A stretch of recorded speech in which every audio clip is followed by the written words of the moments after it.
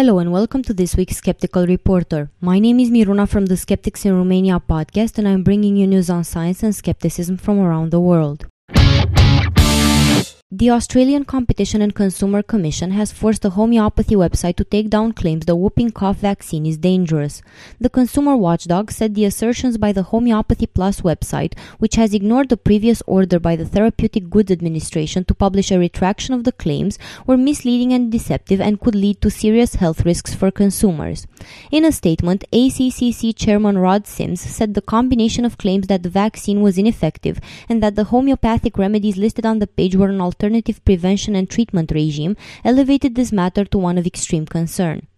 Australia has recently been in the grip of a whooping cough epidemic with more than 29,000 cases confirmed nationally each year in 2009, 2010 and 2011, more than double the total in any previous year in the past 2 decades, although cases appear to be down in 2012 with 8,202 recorded so far. A story has emerged according to which South Korea has seized thousands of smuggled drug capsules filled with powdered flesh from dead babies. Citing officials that prefer to remain anonymous, the story reveals that some people believe this morbid concoction can cure disease. The capsules were made in northeastern China from babies whose bodies were chopped up into small pieces and dried on stoves before being turned into powder, the Korea Customs Service said.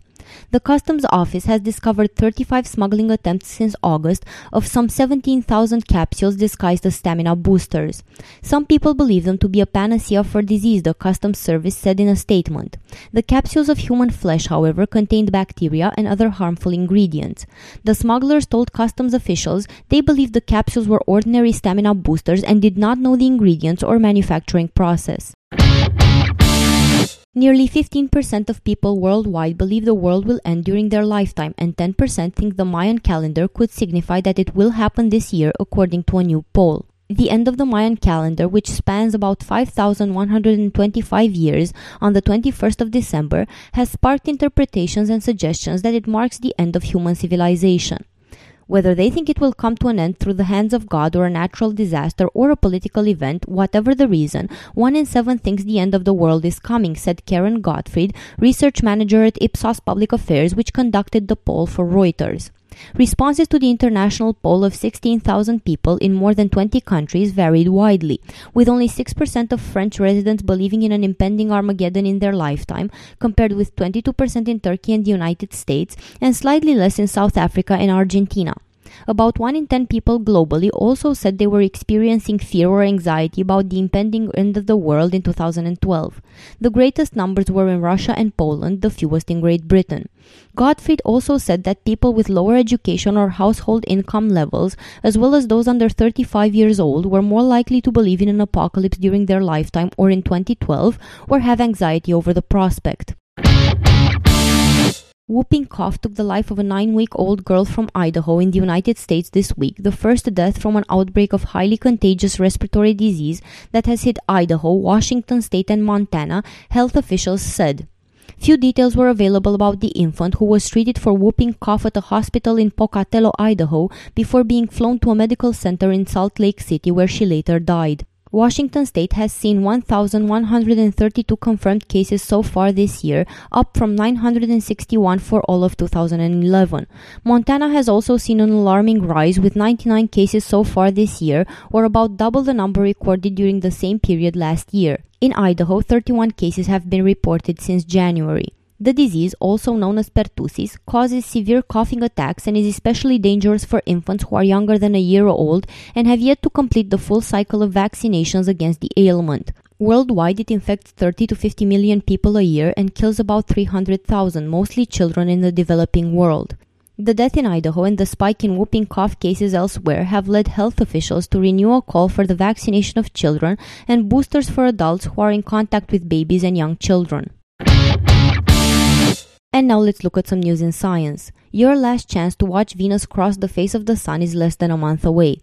This rare event, known as a transit of Venus, will take place on the 5th of June for Western Hemisphere observers, though it will be the 6th of June for skywatchers in the Eastern Hemisphere. Over a 7-hour span, Earth's so-called sister planet will trek across the solar disk from our perspective, appearing in silhouette as a slow-moving tiny black dot if weather permits it. Venus transits occur in pairs that are 8 years apart, but these dual events take place less than once per century. The last one happened in 2004, and the next won't come until 2117. Only 6 such events have occurred since the invention of the telescope, said astrophysicist Sten Odenwald of NASA's Goddard Space Flight Center. Venus transits hold a special place in astronomical history. In the 18th century, scientists and explorers traveled around the world to watch them in an effort to calculate the size of our solar system. Scientists are still interested in Venus transits today, though for different reasons. NASA's Solar Dynamics Observatory spacecraft, for example, will watch the event to help calibrate its instruments and to learn more about Venus's atmosphere, researchers said. This is one of those no-brainer findings that you might expect, but until scientists studied it, we could only speculate. Commuting is bad for your health. At the most basic level, it takes time away that could be spent exercising. But the new study linked commuting to actual indicators of poor health, from cardiovascular issues to obesity. Longer commuting distances were linked to decreased cardiorespiratory fitness, CRF, increased weight, and other indicators of metabolic risk. This study yields new information about biological outcomes and commuting distance, an understudied contributor to sedentary behavior that is prevalent among employed adults, explains lead investigator Christine Höhner of Washington University in St. Louis, Missouri. It provides important evidence about potential mediators in the relationship between time spent driving and cardiovascular mortality. Researchers studied more than 4,000 residents who lived and worked in 11 counties in the Dallas, Fort Worth, or Austin, Texas metropolitan areas. Those who drove longer distances to work reported less frequent participation in moderate to vigorous physical activity and decreased CRF and had higher BMI, waist circumference, and blood pressure. The association remained when physical activity and CRF were adjusted for, although to a lesser degree for BMI and waist circumference. Those who commuted more than 15 miles to work were less likely to meet recommendations for moderate to vigorous physical activity and had a higher likelihood of obesity. Commuting distances greater than 10 miles were associated with high blood pressure. Biodiversity hotspots, the world's biologically richest and most threatened locations on Earth, as well as languages that are found in these areas, are disappearing. Researchers estimate that by the end of the 21st century, 50 to 90% of the world's languages will no longer be spoken. Results indicate that these regions, hotspots, and high biodiversity wilderness areas often contain considerable linguistic diversity, accounting for 70% of all languages on Earth, the researchers report. Moreover, the languages involved frequently are unique to particular regions, with many facing extinction. These areas are not doing any better when it comes to the species that exist here. Biologists estimate yearly losses of species at a rate 1,000 times higher than historic rates. We conducted this study to understand more about the people living in areas important for biodiversity conservation.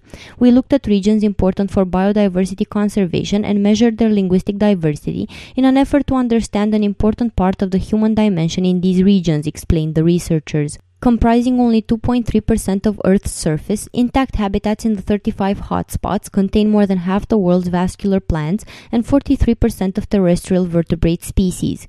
In these 35 hotspots, researchers found 3,202 languages, nearly half of all languages spoken on Earth. These hotspots are spread throughout the world's continents, with the exception of Antarctica. A lack of exposure to a natural environment could be resulting in more urban dwellers developing allergies and asthma, research has suggested. Finnish scientists say certain bacteria shown to be beneficial for human health are found in greater abundance in non-urban surroundings. The microbiota play an important role in the development and maintenance of the immune system, they add.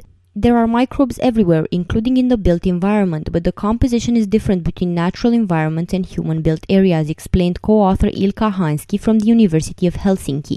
The microbiota in natural environments is more beneficial for us, he added. The team collected samples from 118 teenagers in eastern Finland and found that those living on farms or near forests had more diverse bacteria on their skin and also displayed lower allergen sensitivity. Another recent study also illustrated a link between the lack of green spaces and higher stress levels among people living in urban areas. And now in news from Romania, we learned that Ioan Mang, Romania's education minister and a teacher of information technology, is accused of having plagiarized the works of foreign authors in 3 scientific papers. The first paper is by Takeshi Shimoyama, and the author said that even though the headline differs, Mang's paper used the same algorithm, the dates and sentences as in the Japanese paper published in 2000. A second paper is supposedly copied from a similar one by Eli Byham. Byham says Mang even copied the mistakes in a manuscript version that was published by accident. This accusation comes soon after the first choice for the education minister, Corina Dumitrescu, was withdrawn just 1 day before the parliament vote on the new government, as some mistakes appeared in her CV and the media picked up the story. Mang says the paper the media and the opposition refers to is not his. This was Miruna for The Skeptical Reporter. This show was recorded today, the 9th of May 2012. Thank you for listening.